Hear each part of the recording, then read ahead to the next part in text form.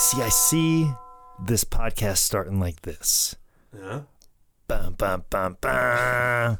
Bum, bum, bum, bum. The drums come in and you know what's happening. It's like bum, bum, bum, bum. Like a big lumbering thing coming to the ring, like a mastodon. Bum, bum, bum, bum. This two-part piece of shit just coming at you full force. It's time. It is about 4:16 p.m. and this is 10 Pill Pod, where we discuss the life of pro wrestlers. I'm Nick Alexander, and I'm a big fat piece of shit. Beside me, someone who for now has both eyes lodged safely in his face, Michael Loving. I'm a very kinda in shape piece of shit. And of course, we're in the Manning Cave, and I bring to you from the power of the cornfields in Preston, Iowa, the man scout they call Jake Manning. The mastodon, my friends, and I am most certainly not a piece of shit because I'm not Vader. Oh, we're starting already. All right. Let's start by prefacing this entire probably series of podcasts that I am the man who's been trying to get the hashtag fuck Vader over for like 5 years. So on the other podcast, on the other channel, if you will, How Did This Get Booked? Almost to the point that fans have jumped in and tweeted at me hashtag fuck Vader, and I see that as like a rallying cry, like I'm starting a revolt or some sort of revolution. You are the Che Guevara of yes, and that would be my rally cry. Free healthcare and hashtag fuck Vader. 2020. Universal basic income and hashtag fuck Vader. So if you can't tell already, this episode is going to be me, 12 angry menning Jake, to convince him that Vader isn't that bad of a guy. We'll see. This is why when Vader passed, there was discussion between all three of us, like, we should do Vader. And I go, no, why don't we wait? So I can cool off. Because there will be parts of this that will not be fun. If I offended you because of that, I understand how you'd be upset. But I feel that I'm coming from a position of a man who has interacted with Vader, seen him treat my friends with disrespect, and seen him treat fans with disrespect. So that is where I am coming from as we go through the entire career of Vader. I will try not to make this much like the unreleased podcast that we had one time, where it just turned into one member of this podcast team just going, fuck them, and then not engaging in a conversation. I will try my best to not make this an unreleased episode, and I will be as fair when I need to be fair, but when I need to drop the hammer or drop the Vader bomb, if you will, with the Vader gloves on, because we all know that's when I'm at my most dangerous, is when I have my Vader gloves on. And this is the divide on Vader. This is the Dr. Jekyll, Mr. Hyde that was Vader, that Jake Manning is a professional wrestler. And I am allegedly. Let's start with let's just get comfortable using allegedly in this podcast. So Jake Manning, allegedly a professional wrestler. Is my name even Micah? So fans are like, oh God, we love Vader. We this is gonna run throughout the whole next 2 episodes that we're gonna do on Vader. Fans love Vader. He was awesome. He was crazy aggressive. And then the pro wrestlers who had to deal with his shit, not so much. Mm-hmm. Before we jump in, let's talk about our sources. Aside from our memories, our perhaps bad experiences, our Googling, YouTubing, searching the stickiest parts of the internet, a lot of this info comes from Vader's Hannibal shoot, which is a much older, much more chilled out Vader, and Vader's 2000-ish RF video shoot. RF video. I hope this shoot interview doesn't get in the way of all this background noise we're trying to record. That's my favorite joke yet. So here we go. Leon White. Old Leon, even though he was a baby at the time we were discussing, you must refer to him as Old Leon. Old Leon was born May 14th, 1955 in Linwood, California. He was an 11-pound, 10-ounce baby who had to be born 2 months early because he was so big. And as Leon put it, he was bragging right out of the vagina. He said, I could have been a record baby if you give me the full term. I could have been a record baby. Leon grew up in Compton like a rapper. They were the White family in South Central LA and also the White family in South Central LA. Leon's father was in the U.S. Navy, and apparently he invented the electric hoist, probably to lift his fat fucking baby. Oh. Whose side are you on? I thought. I was like, wait, are you doing Jake bits? Wait a minute. Is that my script that you're reading? I have my outline right here. So his dad sold this invention, making the family a little bit of money, which made it possible for them to move straight out of Compton, first to Anaheim, and then to settle down in Bell, California. Oh, so Vader was a rich kid. Oh, that's going to endear him so much more to me. There, Leon attended Bell High School, and at Bell High School, he competed in shot put, common ground, Jake Manning. He also wrestled, and he played football. Oh, did he talk about how he could have been going to the Olympics in shot putting? I'm sure he would probably say that. I know someone in my family actually went to the Olympics in shot putting. But Vader, I guess you could just talk about going to the Olympics in shot putting, and that's good enough in old Leon's world. All right, this can be a three-parter. Leon was good enough at the foosball that he was recruited to play offensive line by over 40 D1 schools and eventually chose the University of Colorado, who back in the day was a powerhouse at football. There, Leon was a All-American, and he'd even won a Big 8 championship. He was so good on the O-line that he was projected to go in the first round of the 78 NFL draft, but a few weeks before the draft, he ruptured his patellar tendon.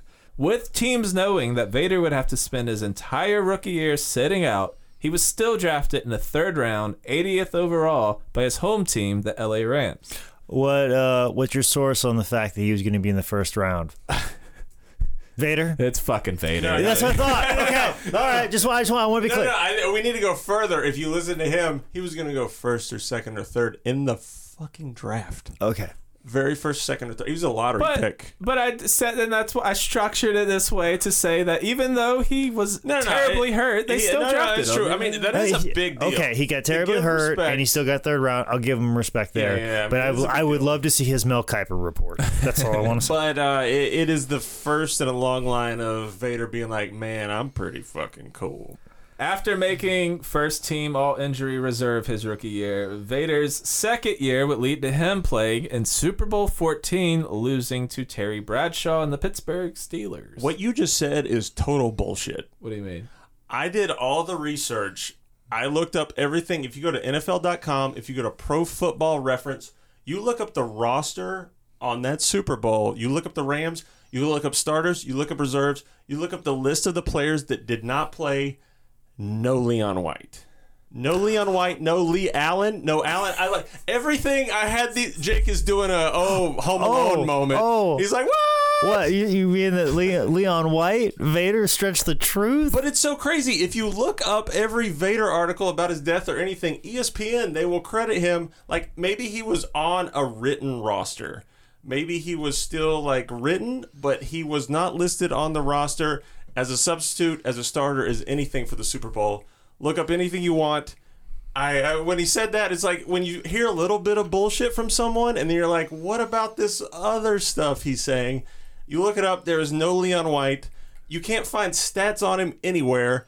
This is the thing where maybe I'm wrong. Oh, no, I think you're absolutely right. But I'm saying anyone out there that knows more than me, show me the hardcore facts that he had so-and-so. Because, I mean, he was like a center, so it's like pancake blocks or whatever. You know, there's not many stats for offensive linemen. I mean, he could have been on the practice squad. Yeah, I mean, there could have been a practice squad. Like they might not have kept record of practice squad, and he's still part of the still a valuable member, part of the team. No, so I look at Jake. I will give you that. Yeah.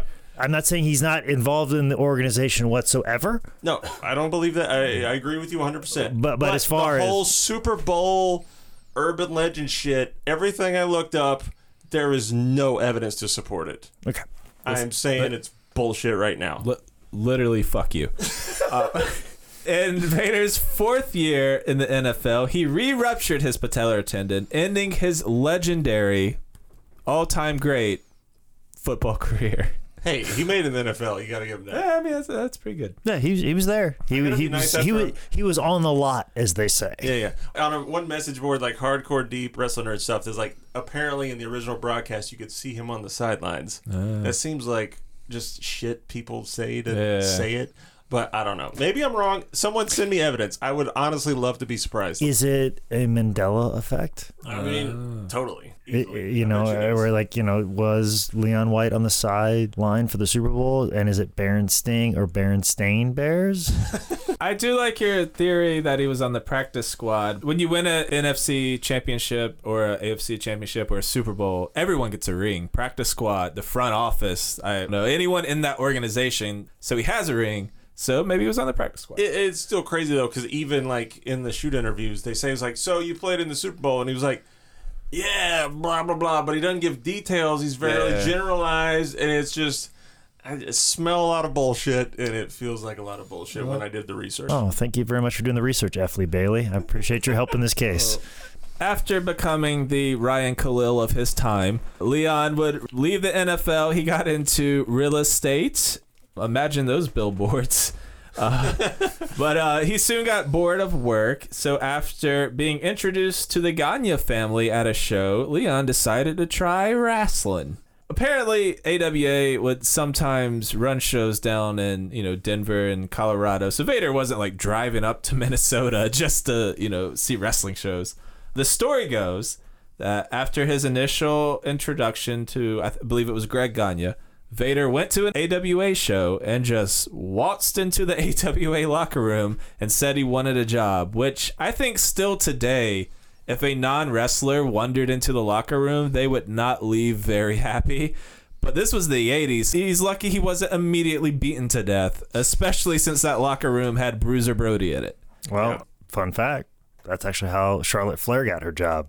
Wow, really? She was, I believe, like the Hall of Fame, looked right at Triple H and was like, hey, when are you guys going to hire me? And they hired her, and it worked out. Yeah, she is fucking awesome. That's like my mom always said, it doesn't hurt to ask. Leon ended up being trained by Brad Riggins, who was an AWA wrestler as well as an Olympian wrestler. Leon said he showed up to train and he was just going to like throw Brad around, show him what he's made of. And like the dad from F is for Family, the 5'8", 240-pound Brad put the 6'4", 350-pound Leon literally through a fucking wall.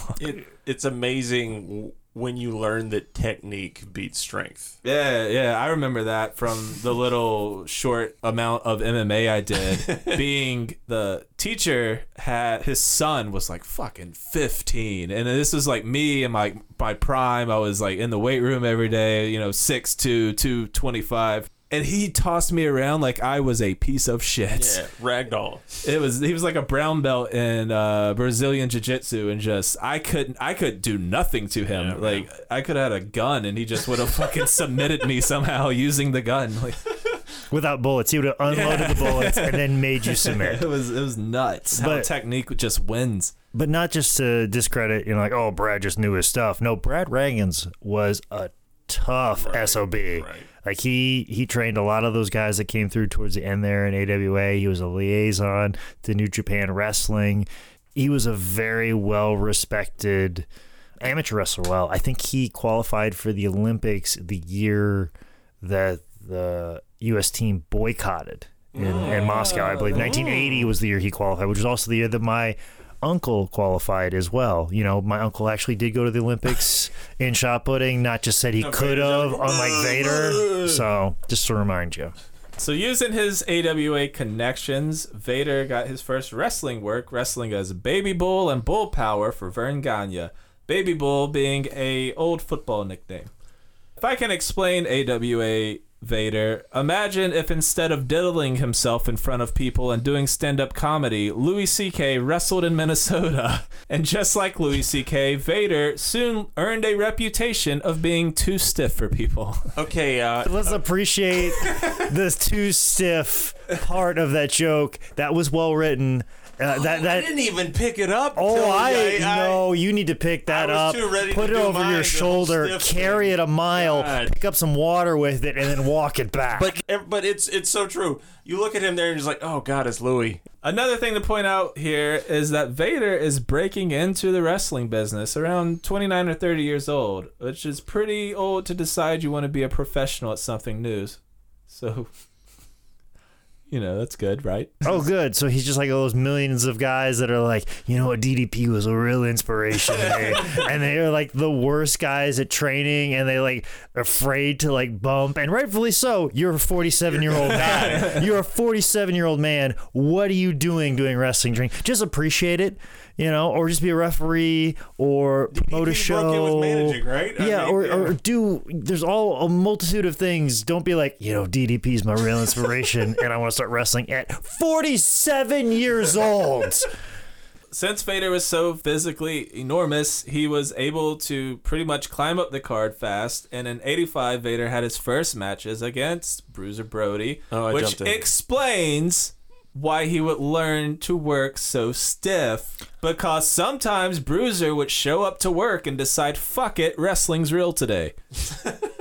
Oh, I thought you were going to say, and that's where you learn how to be a bully. Because as much as I love Bruiser Brody and I respect him as far as being an original and kind of that last outlaw, last renegade of professional wrestling, he does have a reputation for being a bully. But Jake, some people are listening. It's like, you're just a snowflake, man. That's how it was back then. Don't get me wrong. I've gone through my bullies. I definitely have. And I've been a bully myself. But I've decided not to continue the cycle on any further. It hasn't been your entire fucking career. Yes. and then the towards the end of my career, I have become nicer because I've been more appreciative of the things that I get as opposed to being bitter and angry. Thus, I have stopped the bully behavior that I have, and I have come around and made amends and done everything I can to open doors and give back to people to something that has given me so much, which is the opposite of the topic of discussion today. So at AWA, Leon was able to learn and grow, and Leon Baby Bull White would even get a shot at Stan Hansen's championship, and that is someone he will forever be linked to, as you'll see. In May of '86, Otto Wanz plucked Vader out of AWA to wrestle for his promotion, Catch Wrestling Association, and there he toured Austria and Germany using the name Bull Power. March 22nd, 1987, he won his first championship, the Catch Wrestling World Heavyweight Championship, ending Otto Wanz's almost 9-year title run. Back in his own home of Denver, Colorado, he held the title for about 4 months before losing it back to Otto in Austria. Just to remind everybody, this is the organization where they booked everything, kind of like a boxing match where there was rounds, you got dropped, there was a 10 count. It was very unusual, but it was something interesting. It was also where they did those tournaments where you hear a lot of the guys talk about they would go over for Germany or Austria and they go over for the tournaments. And then you just be wrestling all of these matches over a long period of time. It was always good money. It was always like this nice trip. You slept in a caravan. You were wrestling every night, and you really learned how to wrestle. Vader would trade the title with Otto a few times before Wanz retired, leaving the title vacant. Then Bull Power would win a tournament, making him a 3-time champion before dropping the belt and leaving for Japan.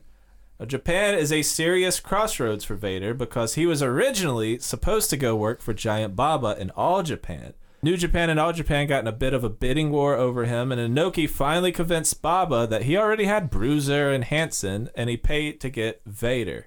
Inoki needed Leon because he already had a gimmick lined up for him to go, a warrior from Japanese folklore, Big Van Vader. Apparently, Sid and Ultimate Warrior were considered for this gimmick, but Vader's so Vader, I can't imagine anyone else being Vader.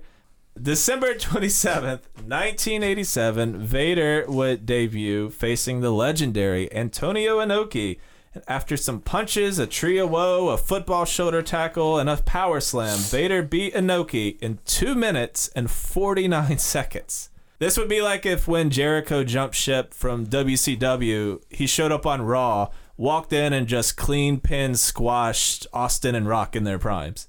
Like, it was nuts. Well, and that was always the thing with Inoki. He had a long history of you bring in a monster, you feed him to Inoki, and Inoki beats him. And there's always this feeding him different monsters and with different incarnations and different things with different levels of success. There's that Like great Andre was like Andre was perfect for that, and also there's that one with the great Antonio where he gets his that infamous shoot fight. that infamous where so good. Inoki just beats the crap out of this guy and doesn't care anymore. But they would bring in like different people all the time, and Inoki would always conquer over the monsters, which just solidified the folklore of Antonio Inoki. So the fact that you're bringing in Vader and Vader is squashing the conquering hero is a big deal. You can hear the audience gasp. Like the 3 count, and it's one of those things like, did that just happen? Like, did Vader just pin Inoki right there? Speaking of the Japanese audience, who is usually so polite and quiet at shows that it is distracting, they literally rioted. So suck on that, ECW. They set their seat cushions on fire, throwing them into the ring at Vader, which got New Japan banned from Sumo Hall for a few years. In the video, you kind of see ideas of this, but it doesn't really happen. I heard a lot of stuff happen in the hallways and stuff. Just another a sidebar that I found very interesting. Vader was brought in by a manager, Beat Takashi, who created a stable with Masa Saito. And Beat Takeshi, you might remember him as one of the hosts from Most Extreme Challenge on Spike TV. He was also one of the most esteemed actors, movie directors, comedians, artists, Renaissance men in all of fucking Asia. When I learned that Beat Takeshi had a part in Vader's history, I was like, of course he did, because that man is involved in fucking everything. Vader was originally billed in some press releases as Big Ben Bader. And probably still listed as such in our video match listings today. RF video. Did you turn off your cell phone? Well, turn it back on. All right. So Vader. I need more RF video jokes. they make me so mad. I love them, but they make me so mad. So Vader was given this giant badass helmet molded in the shape of a mastodon that blew smoke, technically making Vader the inventor of vaping. I did a little research on this. I was digging deep. I don't know if Jake knows. There was a commenter on the Wrestling Classics message board. It goes by the name Sharms, who's Steve Harms. He worked with WCCW back in the day. Apparently worked with like post-production, maybe voiceover stuff. This is the story that Steve has an in-depth about Vader's Mastodon helmet. Here's the story on the mask. The one that Leon used in Japan was mechanically based on the metric system. In order to use it in the States, it would have to have been necessary to have a separate set of tools to do the interior adjustments. So Leon received permission to duplicate the mask at his own expense with the U.S. measurements. He did that, but it was a difficult process. The mask needed someone to trigger the smoke. In Japan, it was usually a wrestler named, I think, Big Cat. Leon, who I knew from his AWA days as Bull Power, called and asked if I could be available on weekends to operate the mask in WCW. I was paid $350 a night and the rental car, which had to be a van to transport the mask and its case. The smoke, CO2 gas shot from 2 small canisters, was triggered by a remote control. It was a fucking nightmare. We couldn't fly with loaded canisters, so in each town we had to find a place to fill them. Companies that supplied CO2 usually didn't have the equipment to fill the small canisters. So we usually just started going to the local Pepsi or Coke bottling plants to get it done. While Leon got ready for his match, I would test the gimmick and make sure the remote was working.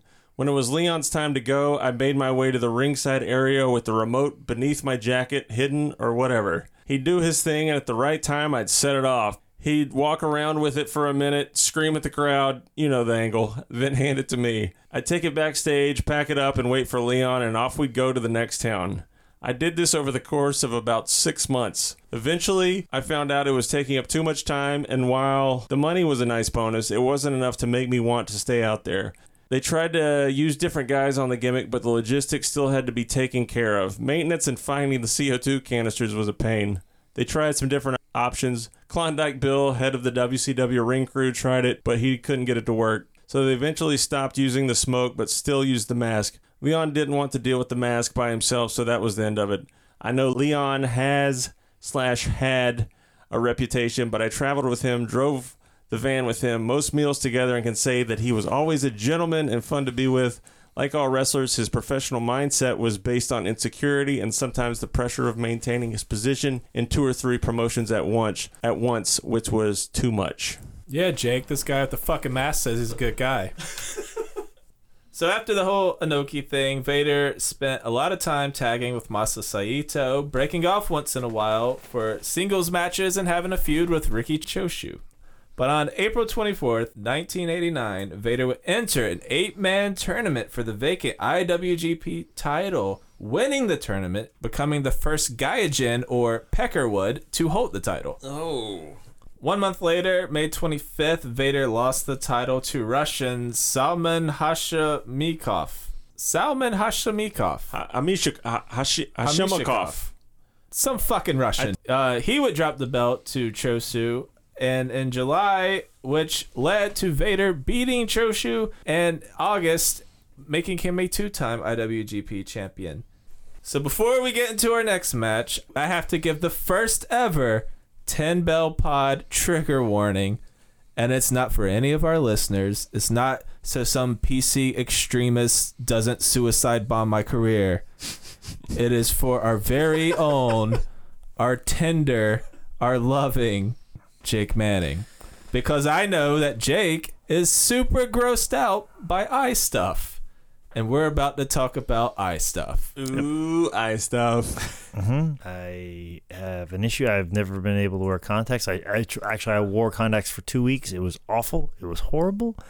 I can't. Do you know the origin story of this? Like, is there a weird childhood something? Oh, do you like touching your eyeballs? I feel like you should never touch your eyeballs. I do. Like, I've had contacts since I was... Don't pick your eye. Don't talk about stuff. Your finger went towards your eye, and you just no.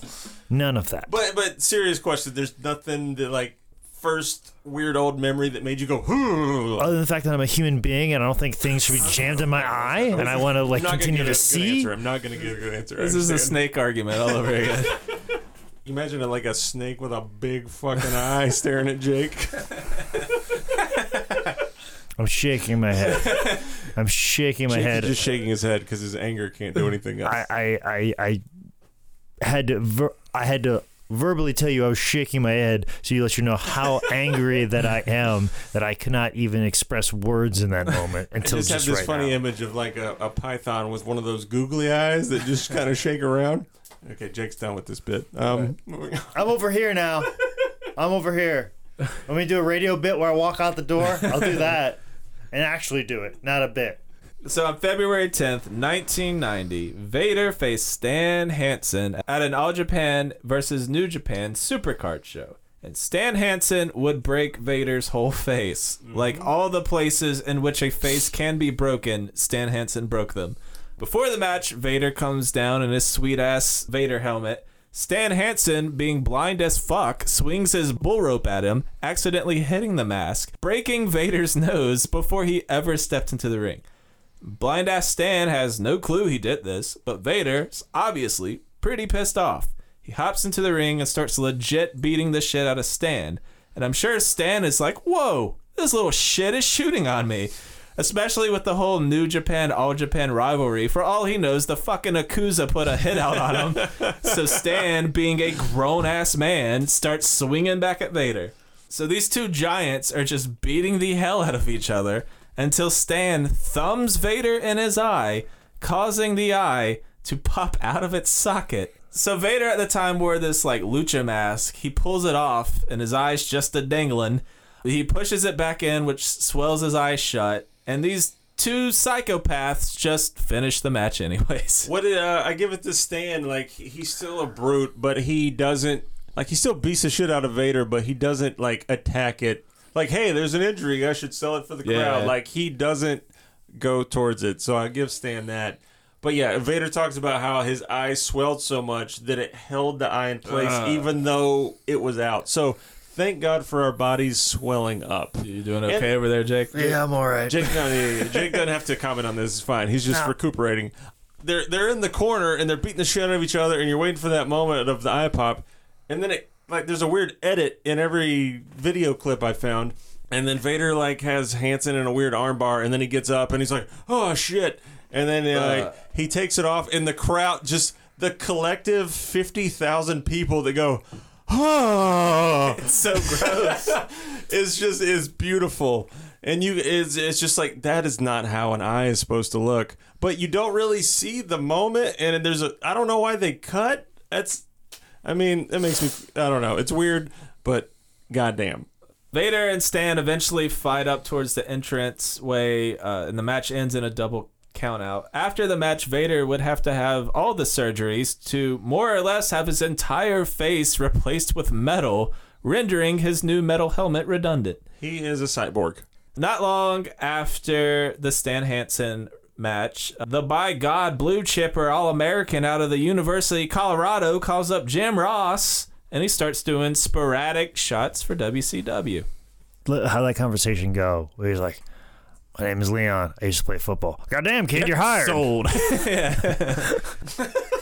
Vader's first match for old Teddy was 1990's Great American Bash, when the 399-pound Vader flew a plane all the way from parts unknown to squash the Z-Man, whose superpower is ending the alphabet. Give it up to Z-Man for being the squash match on Vader's first match in WCW. And Rick Rude's Halloween Phantoms. Z-Man's always like, "Hey, you debuting, you pretty badass in a different organization? I got you." I got you, Pay bro. me, pay me, brother. Hey, if you're down for a bisexual three-way, I'm down. Vader's next WCW match would be February of 91 at Wrestle War, where he'd face Stan Hansen in an actual worked match, ending in a double DQ. It's only 6 minutes, but the highlight is Dusty and JR on commentary, and when Hansen and Vader go outside and start beating the shit out of each other, they do it all in the vicinity of Dusty and JR, and JR is legitimately losing his shit. Dusty's doing bits, so he's like, "Oh, they knocked over my Cavossier. I mean my water." But yeah, it's a good quick 6-minute brawl. Vader's next WCW match wouldn't be until 91's Halloween Havoc, where he was part of the godforsaken Chamber of Horrors match, where they murdered a man. The debut of the referee cam, one of the worst gimmicks, I think, I don't know, ever. I'm stressing ever. And then I forgot that for the finish, when Abdullah gets put in the electric chair, Rick Steiner belly-to-belly suplexes him into the chair. It's so stupid. Oh, I thought he was just setting him in there. He was belly-to-belly. JR calls it. He said, he belly-to-bellied him into the chair. And then he put the plastic that's in the inside of plastic baseball helmets that you get at the Minor League Baseball parks, and they put that on him, and that's how he got electrocuted, is by putting plastic on his hair. Another great line from this is JR going, "Rick Steiner's got that chainsaw." To end Vader's kind of random run of WCW matches, Vader would be part of 91 Starrcade's Lethal Lottery Battle Bowl. Oh my fuck. So for this pay-per-view, you were chosen randomly to be part of a tag team match, where if you won, you would be part of a 2-ring battle royal, where you had to throw everyone into ring number 2. Then in ring number 2, throw everyone to the floor. Then the winner of ring number 2 would face the last man standing from ring number 1. WCW. It is the dumbest fucking battle royal gimmick I think I've ever seen. You guys laugh, but you guys won't be laughing when people love it when it's on AEW. That's probably true. Because I think is it one of the trademarks that Cody just purchased? Oh, was it? I don't know. I'm speculating. I'm speculating. I know he got bashed at the beach. He got the bunkhouse stampede. Yeah, which I did like that he clarified. He goes, "I'm not doing this so I can do these. I'm just buying this up to buy my dad's work." Yeah, and that I appreciate. Give it up to Cody. Vader and Mr. Hughes would qualify for the actual Battle Bowl. In the Battle Royal, Vader would be eliminated by a double clothesline from Steamboat and Sting before Sting wins the whole damn thing. Back over in Japan, January 91, Vader would have his last run as IWGP champion, beating Tatsumi Fujinami before Vader lost it back to Fujinami March 4th. In 92, Vader and Crusher Bam Bam Bigelow would get a run with the IWGP Tag Team Championships, and they were such an awesome tag team. We kind of talked about this in Bam Bam's episode. Just two monsters that could move and work, and they were good. You mean one monster that can move and work? One monster that could just move? I'm going to step in and say they both could work. The Steiner Brothers match, good. The Saito matches. But yeah, Bam Bam is definitely more agile. No, I was talking about the working aspect, like taking care of guys. I agree. I'm still going to defend a little bit. Okay. But not enough to make you mad. It's been 7 or 8 minutes since I've had a dig at old Leon right now. I kind of got slowed down with all that eye talk earlier, but I'm back in. I'm back in. So in June of 92, Vader and Bam Bam dropped the tag belts to the Steiners as Vader needed time off for a knee injury, and that led to a dispute with the New Japan front offices, which led to Vader leaving to primarily focus on WCW. After leaving Japan and joining WCW full-time, 92 would be kind of a breakout year for Vader in America. You know who else had a breakout year in America in 1992? Billy Ray Cyrus with Achy Breaky Heart. Oh my God. I will find the picture. There is a moment, and I think it's a Sting Vader match, where there's a young girl, probably about 12 years old. She is cheering. I think she's holding the Sting sign, and she is throwing her arms up, and she has a Billy Ray Cyrus Achy Breaky Heart shirt on, and I actually marked it down to get a picture of that. So the fact you're mentioning that right now, that is very creepy. It's weird. So Vader was managed by Harley Race, who Vader liked and respected. Harley taught him a lot on the road together. And I think Harley is such an awesome manager. But I love when the old school guys manage, because kayfabe is like so beaten into them that their reactions to stuff are so genuine and like really good. I was too seeing like Harley run in and take a backdrop for like no reason other than just for Harley wanting to take a bump is the best thing ever. When I was watching all this stuff, it was just like, it wasn't just one big bump during a match. Like Harley was just bumping his ass the whole time. It's the only thing that makes Vader's matches watchable for me. Wow, okay. Because I know I'm going to get to see Harley Race just bumping like a fool, because I know this Joker ain't. And he also knew where the camera was and the mic, and he would just scream stuff to make the commentators put it over even more. He was good at that too. Mm-hmm. Vader would spend the bulk of his first year in WCW feuding with Sting over the World Heavyweight Championship. They'd start doing house shows. Eventually, they'd meet up at the 92 Great American Bash, which is a good match. After Sting cracks his noggin on the ring post, Vader powerbombs him and wins his first ever WCW championship. The pain game has been taught. The lesson has been learned. I don't know what's more impressive, Vader squashing Inoki or Vader getting a clean pin over early 90s WCW Sting. It's pretty amazing. This would be a very short title reign for Vader, as his lingering knee injury from Japan would force him out of action. And on August 2nd, 1992, Vader would face Ron Simmons at a house show in Baltimore, Maryland. And after Ron power slammed him, he beat Vader, becoming the first ever African-American heavyweight champion. And that making it the only decent thing that Vader ever did in his entire career. If anyone wants to go back and watch this match, watch for the black dude probably 3 or 4 rows back when Ron Simmons hits the power slam before there's even a count. He gets up from his seat and runs to the fucking front row. He knows what that power slam means, and to watch him go through the 1, 2, 3, this dude loses his fucking mind. He jumps up, he braces on the guardrail and does a split in midair. He is so happy. and representation matters. He's through the roof. It's beautiful. It's like when you see little girls dressed as Bailey at WrestleMania, Yeah. and they're sitting front row and they're just weeping like that. I mean, that's perfect example. When I rewatched it, it was just like all the being heavy into movies and movie theater shit. It was just all the kids that dressed up for Black Panther stuff. And they're like, "Fuck yeah!" And it was just the dude is over the moon.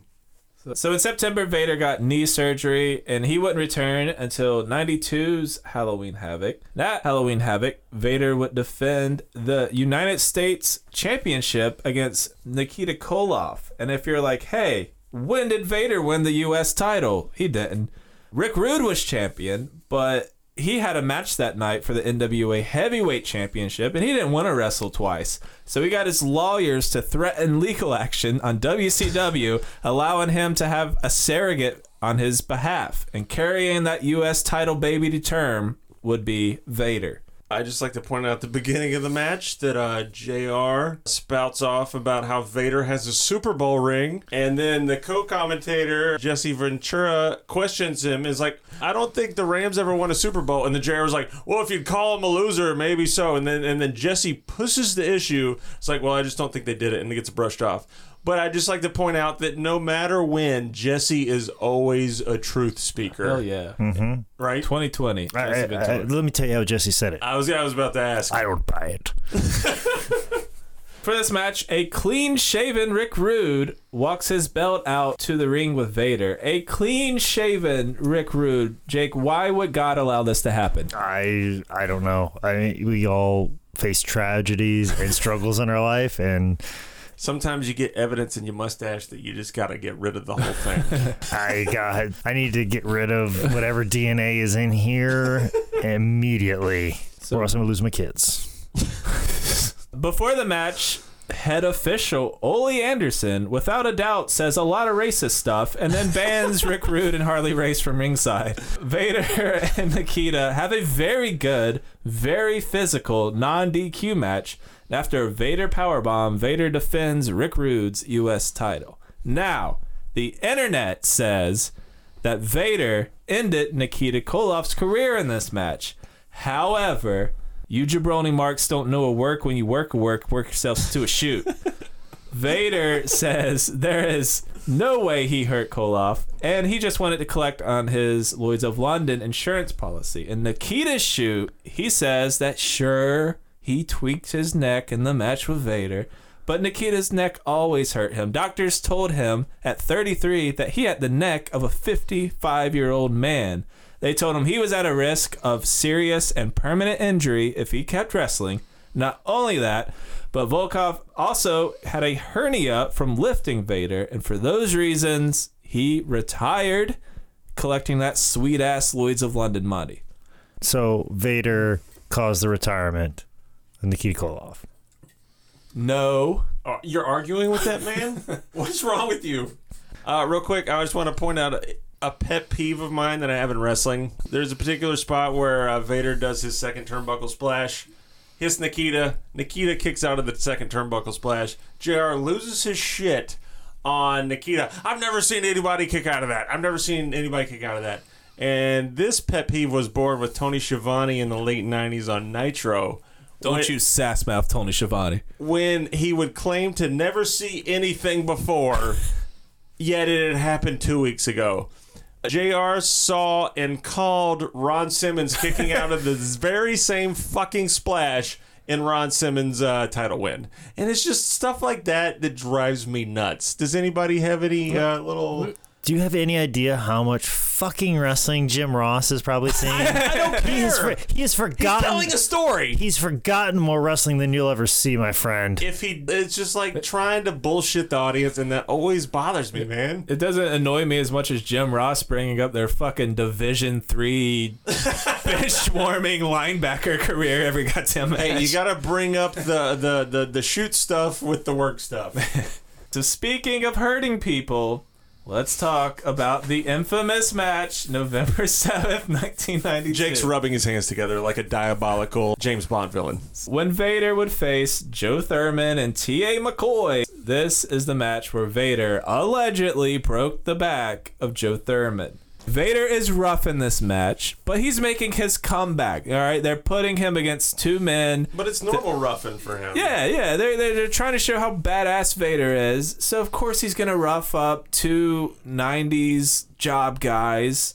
They know why they're there. So Vader hits Thurman with a chokeslam and a powerbomb, and on both, Thurman lands, taking the impact on his neck and shoulders. Neither look that hard to me, but in this spot, who's responsible for the landing, just as a wrestler? I have some information specifically. We can ask in general terms, or we can get in specifics about Joe Thurman. Okay, just from the uneducated, maybe kind of know, not in the know like Jake, but just uneducated. When you take a powerbomb, who's responsible to take the powerbomb? Well, I mean, I will always take responsibility for every bump that I take, and I will make sure that I know exactly where I'm going to be in all moments in time. Now, I have been in there with some guys that have said that their favorite wrestler is Psycho Sid and Big Van Vader, and they have not taken care of me. Yeah. And even though I have tried my best to take my own bump. Now, if you want to get in specifically about the case of Joe Thurman, I will open my legal documents and eyewitness accounts from one Mr. Number One George South. Oh boy. Who's there on this occasion. Wow. Also a well-known jobber himself, enhancement talent, so he can speak to the situation of Joe Thurman. Now, this is a time where they just need a different face. You know, a lot of these job guys, like sometimes they would be pulling guys from gas stations and on the way to the show. I mean, that's legendary. What would they pay them? A nightly thing. It could be $100, could be a couple $100. Get squashed by Vader, get $100, just take a couple bumps. You know how to do this. It's a lot of like indie guys that just know how to take a couple bumps. Guys that trained with George and Italian Stallion. You know, guys like that. And for the most part, things would come out okay. And also too, like it was pretty high that, you know, if you're a job guy, you'd wrestle like a Dr. Death or a Road Warriors or a Big Van Vader. And, you know, those guys knew what they were going to do and they didn't want to hurt anybody. Right. You know, Dr. Death, just as big as Big Van Vader, and he'd wrestle job guys and do what you need to do, get in, thank you very much for the match, whatever. Yeah. Vader more or less saw those guys as just meat he could just destroy. But to make matters worse, to Vader's credit in this sense, George describes Joe Thurman as somebody who had something off about them. Like he just looked like a guy that shouldn't have been there wrestling. Like it didn't seem right. Just wasn't experienced. He just wasn't experienced enough. He probably shouldn't have been in this situation. And as George always described, you always avoided Vader. He was always the one guy, like if you saw your name on the booking sheet with Vader, like, oh. Yeah, so many people said. But at the same time too, like you never did that with Dr. Death. You never did that with the Road Warriors. Steiner Brothers, after they came back from the WWF, they were fine. But, you know, they would always be those guys, but definitely Vader was the guy, like, I don't know how this is going to turn out. Should I quit before? Yeah, and then you put in a guy that really didn't know what he was doing at the same sense. So it's both parties are at fault in this matter. One thing that sticks out from this situation is the conversation that Harley Race had with Vader after this all happened. Because apparently, from what I've heard, when this happened, they had to take the ropes off and they had to stop taping, and that's like a big deal because that's like money. Right. And apparently, in the back, Vader was crying, and when I say crying, I'm using quotation marks. Bob Cook confirmed the crying episode. Okay. I've heard a couple other people talk about him crying, but making it more of a show. Like, oh, I am remorseful that I hurt somebody, but really, in fact, that's I'm like not. Some conspiracy theory shit, though. Yeah, objection. Right? Objection. Yeah, right. I've heard some other instances where Leon is putting on a show a lot of times, and it kind of jives, and most people saw it as he was crying, to the point that Harley Race walked up to him and said, "What are you crying for?" He goes, "You're just going to hurt somebody next week, and you're not going to give a crap about them." That's a bold statement. It's Harley Race. And he goes, what are you going to do? And he goes, "You're just going to do to the next guy, so what?" quit your fake crying. And then Harley Race even made the comment, and I believe this might be, summarized. It's not a direct quote, but I believe the words that Harley Race said to Leon after he yelled at him was, I'm going to try and say it in my best Harley Race voice. Leon, I love you, but if you did that to me, I'd kill you. I don't care if it would take me 10 years or not, but I would come back and kill you. And he would. Harley's talking about like a long episodic journey where like there's montages of him planning how to do it. I don't care. He's if like would in a take weight room year. working out and is just ready to murder him 10 I years don't later. care if it would take me 6 months, a year, 10 years. I'd kill you. On Vader's shoot, he said he felt awful about everything. He even went to the hospital with Joe to like kind of support him. Jake is pulling up for the biggest sigh in the universe. Jake Fanning's eyes just rolled out of his head. All right, fucking Christ. But he claims that he was standing up, yeah, he stood talking up. to him, doing a couple somersaults. And from all my Googling, Joe ended up fine. Joe is this is based on 8 years of shoot interview word, but he was apparently still might be a police officer in Georgia. So is this an accident or Vader being a bully? Because Vader breaks Jobber's back is the most clickbait title ever. I feel like Vader already didn't care for people's well-being after his match. All he cared about was getting over and looking vicious and beating the crap out of people. Yeah. This guy didn't know how to bump properly and protect himself, so it was a perfect storm. The one thing I give Vader credit for, after he hits the power bomb, he doesn't put any of his weight on him. Yeah, immediately covers him. They talk about it like he's talking shit to him, but he knows he's hurt and he doesn't put weight on him. So he knows he's hurt, but it's still that thing of like, if you knew the first one was bad, why'd you go forward with the second one so hard? Jake gave me a good head nod on that. And then you go to the back and cry.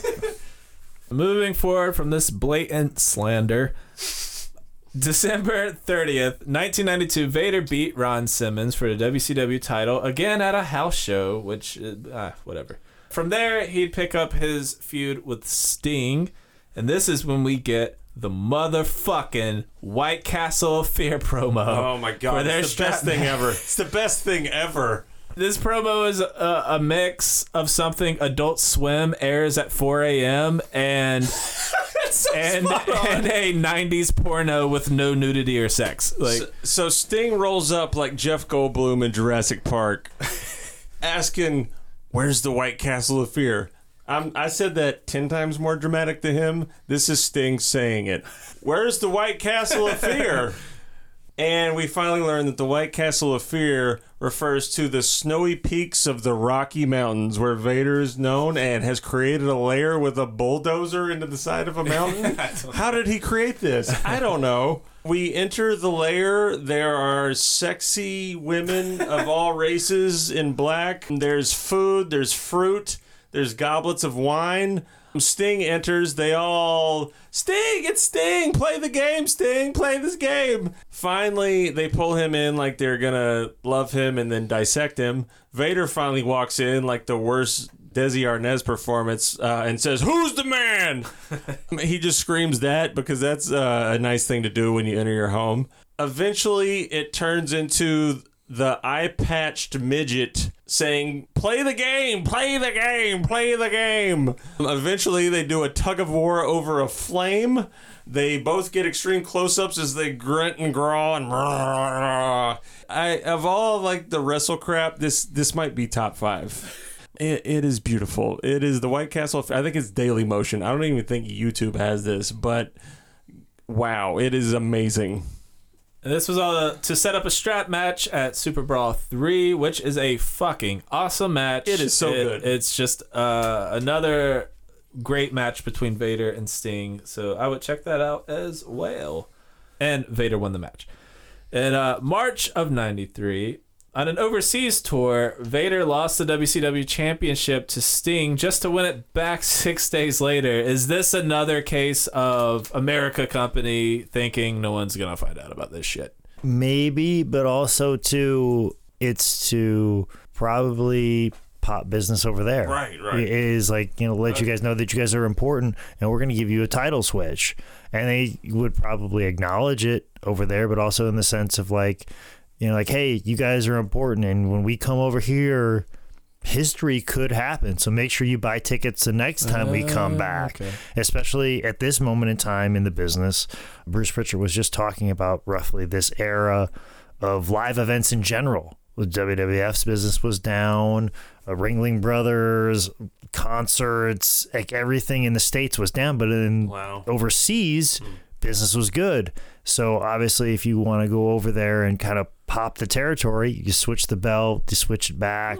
It's kind of an old trick that they would do when they would go to New Zealand and Australia. That's why Harley Race, like, it's disputed how many times he's held the NWA title, because I believe Jim Barnett was promoting over there, and the idea of, I think it was Jim Barnett or somebody else. I might have that confused, but they would do a title switch over there to pop the territory over there to help their business. Like, hey, when the champ comes over, you could see history in the making. So make sure you always buy a ticket to every show we do here, because you might see history happen. It's because it's not even like the next run. It's like if you have a title change at the very beginning of the run, then they know that, hey, word will travel and you might sell tickets for the rest of the run, right? I mean, because that's what happened.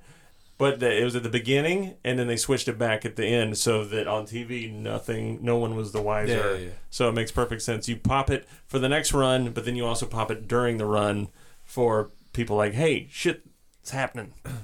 Later in 93, Vader would start a feud with Cactus Jack. Who thought this would be a good idea? Hey, Foley has a death wish? Well, we found a genie. Because Will Smith is still on television as a lovable person in a sitcom.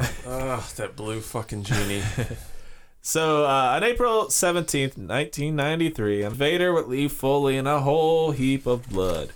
If you watch this match, you'll notice Vader isn't wearing his usual Vader gloves. So Mick wanted Vader to legit puff his eyes and cut him up. So Vader legit puffed his eyes and cut him up.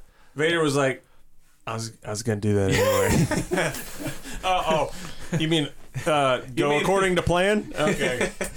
Although Cactus wins by a countout, he would need 24 stitches. He would suffer a broken nose, dislocated jaw, and a concussion, or as Mick Foley calls it, Christmas morning.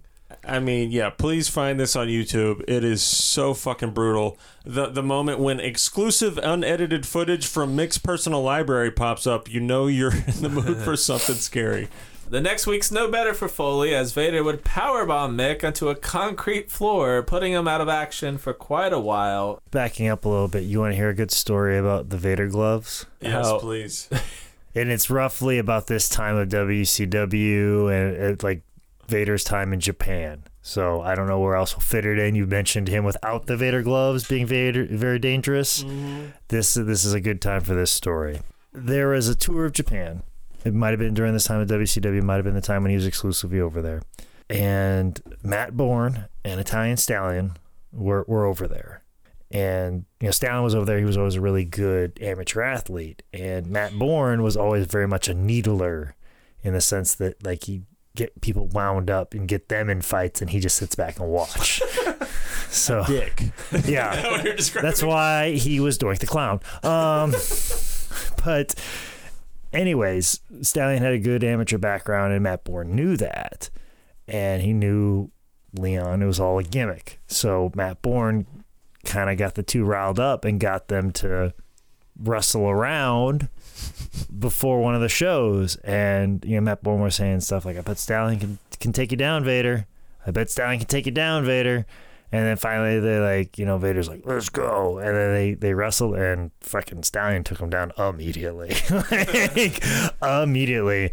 And then Vader kept coming and Stallion kept taking him down. kept taking him down. Work on your defensive wrestling, Vader. Over and over again, and then like he got over on top of him again. They're like, all right, let him up. And then as soon as like Stallion like got off of him, Vader came up like like a big bear, and then he started like punching fucking lockers and shit and got all fucking mad. I destroy inanimate objects. Yeah, he just like he threw a big fit about it. And then later on that night at the bar, Matt Bourne was like fucking needling Vader again, like, Stallion took you down pretty good, yeah, like he's just trying to cause a fight in this bar. And then all of a sudden Vader just kind of stopped. He goes, yeah, I did, but would have been a different story if I would have had my Vader gloves on. Why? I don't know why a fucking grown man would say that. Oh no, you took me down in an amateur fight, but it would have been a different story if I had my Vader gloves on. No, this makes total sense. I'm gonna say 2 words. It's gonna make total sense. Ready? Air Jordans. I guess so. But even to finish the story, fast forward years later, WWF Superstars taping. On the sheet, it was listed for Stallion to take on Vader and a WWF Superstars taping. And Stallion goes to George, he goes, watch, Vader's going to get that changed. 3 minutes before they roll tape, they change it. And Vader goes over to Stallion and goes, yeah, they changed it because, you're a bigger guy and I'm a bigger guy. They want me to, like, beat up a smaller guy. That's why we're not going to wrestle. That's what looks better. Yeah. Since we're around this territory, I want to talk about... watching these matches, I saw Vader do the choke slam a lot. It was never called the choke slam, but he clearly grabs the throat and slams him down. And it's like Vader is not at the forefront of the choke slam innovation shit. I don't know if you guys looked at anything, but if you look it up, basically Heyman is credited with it for giving it to 911 and ECW, but he didn't do that shit till '94. Akira Tao, I don't know if I'm saying his last name right, who was All Japan Beast. He was doing the shit, so he might be ahead of it. Do you guys remember when Undertaker started doing the choke slam? That was like... I feel like it was late 90s. Yeah, I mean, that one... Yeah, it was past the Tombstone a bit. To his repertoire. Right. So, I mean, I think Vader, when we talk about the choke slam, he should be at least the innovator or considered for it. Which president is credited with inventing the choke slam? President. I said that correctly. Abraham Lincoln? Yes! Boom! Oh, I guess that makes sense. Yeah, I mean, we all know that old Abe was a wrestler, and there's many biographies where Abe has been talked about. I got some disputing reports, but I think there was one where he got mad at his opponent who had been cheating or whatever, and Abe grabbed him by the throat, pulled him off the ground, shook him, and then slammed him to the ground. So, old Honest Abe, the inventor of the choke slam, maybe number 2, Vader. That means the Gettysburg Address is technically a shoot interview. So back at WCW, next Vader would feud with fresh off the boat from WWF, Davey Boy Smith. They would professional wrestle each other at 93 Slamboree for the title, and Davey does a lot of cool shit in this match. Oh my god, he does. He does a delay vertical suplex on Vader, which is nuts. It's nuts. He lifts Vader on his shoulders from the mat, like basically squats from the mat. It's the electric chair spot. Yeah, there you go. He also catches Vader in the corner like it's nothing, like no big deal, just catches him. And Vader loses this match by DQ when Davey Boy hits him with a chair, so obviously Vader keeps the title. It is pretty physically. Really, like that's like, I feel like Davey's first shot at the main event, and he did it. He held his own. It was impressive. So while still champion, Vader teamed up with Sid Vicious, calling themselves the Masters of the Powerbomb. Which, if you can go on YouTube, find the actual press conference for the announcement of the tag team, which includes confetti and people in the crowd with signs and cheering. It's fucking stupid. Sid and Vader would face Davey and his partner Sting at Beach Blast in July. Who would you rather have as a tag team partner, Dynamite Kid or Sting? Tagging with Davey Boy Smith. In a dark alley or on pay-per-view? Yeah, both. Obviously Dynamite in the dark alley. Yeah, obviously Dynamite in the dark alley. Yeah, and pay-per-view would be Sting. That's how I'd do it. Okay. For Beach Blast, they also made a little movie promo for this, and I am a worse person now for having this enter my brain. is one of the worst things I've ever seen in my fucking life. All right, so Eye Patch Midget is back. Pro wrestling is the last realm of where saying midget is okay, so you calm down out there. Oh, yeah, it's true. It's true. Davey Boy and Sting are playing volleyball with a bunch of kids on the beach because, that's how that happens. Colonel Parker, Sid, Vader, they all drive up in a speedboat that they rented but didn't give the down payment on. They come up, the Eye Patch Midget comes in with a shark fin on his back. He's swimming in. We got the Jaws music. And then he scares some kids, and they go, ah, and they run off. And then little Midget Man runs over and plants a bomb. Yes, a thing that can kill people on a speedboat. And then the little kids run off, and they tell Sting and Davey about what they just saw with the little shark Midget Man. And then Sting and Davey are really confused, like, oh, we better go check that out. They get to the boat in time to realize that it's going to blow up and kill them. So they jump off the boat just in time for the worst CGI bullshit since Ed Wood or Yui Bold created anything. And then there's a moment of dramatic silence because they're in the water and we don't know if Sting and Davey Boy are alive. We see shots of little kids with tears running down their face. We see everyone trying to deal with the fact that two of their favorite pro wrestlers might have been brutally blown up. And then all of a sudden, Davey Boy and Sting jump out of the water and they're alive! But yeah, the match is pretty good. I thought the match was cool because it was like so 90s wrestling. It was Davey Boy with the dreads. It's Vader, who was such a big deal in WCW. It's 90s Sting. It's Sid, who looks amazing. Yeah, it was real cool. It's fun. I don't like the ending of this match though because Vader hits Davey with a 450-pound moonsault. And then like 10 seconds later, he's rolling up Vader with a crucifix for the win. I just think guys from this era didn't care about selling and they just wanted to get their spots in. It's true. Just before 93's Halloween Havoc, Cactus Jack would come back. And someone in the back was like, hey, remember when he almost died? Let's finish that. Vader would face Cactus Jack at Halloween Havoc in a Texas death match. Spin the wheel, make the deal. This match is brutal for a Mick Foley match. Like, it is nuts. The rumor around this match is that Mick hated where he was in WCW and in pro wrestling, and Mick wanted to take a spot so brutal that it would legit end his career so that he could collect on his insurance policy, and Vader was like, all right. I've done it once, I'll do it again. Yet again, I'm doing that anyway. I mean, the spot, which is just brutal as shit. Cactus used to have this spot when he worked with Vader where he'd get on his back and try to work for a rear naked choke sleeper type thing. They're on the ramp, which if you remember in the early 90s WCW days, that there was no give. It was a hard wooden ramp. And so Cactus gets on Vader's back, and with all of Vader's might and his 450-pound megaton weight, he throws himself back, and the fucking thud of Cactus smacking into the ramp and Vader crashing down onto him is just sickening. It really makes you have that moment where being a wrestling fan, like, oh shit, he's dead. Like, it's really concerning. Vader eventually wins this match when Harley Race stuns Cactus Jack with a fucking taser. It's so stupid. And that keeps him down for the 10 count. After that, Vader would win 93's Battle Bowl Battle Royal, which is now its own pay-per-view at this point. Watch out, Royal Rumble. Then we get to 93's Starrcade, where Vader was originally scheduled to face Sid Vicious after the Masters of the Powerbomb split up. And that is where we will pick up Vader Part 2. So, anything before we get out? Nope. Fuck you, Jay. God damn it. Nope.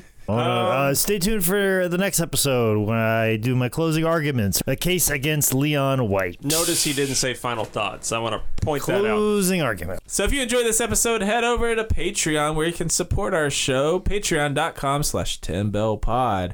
You can also support us for free by leaving us a review or rating wherever you're listening. We're Tim Bell Pod on Facebook, Twitter, Instagram, and YouTube. TimBellPod.com. Shout out to Six Squirrel Studios for helping us on the tech side of things. You can find Jake at Man Scout Manning on all the social medias. You go over there, you tell him he's wrong. Micah is JTrotter27 on Twitter. I am Nicolessa on all the social medias. This is Tim Bell Pod. Now please enjoy this Patreon plug that I'm going to edit in here.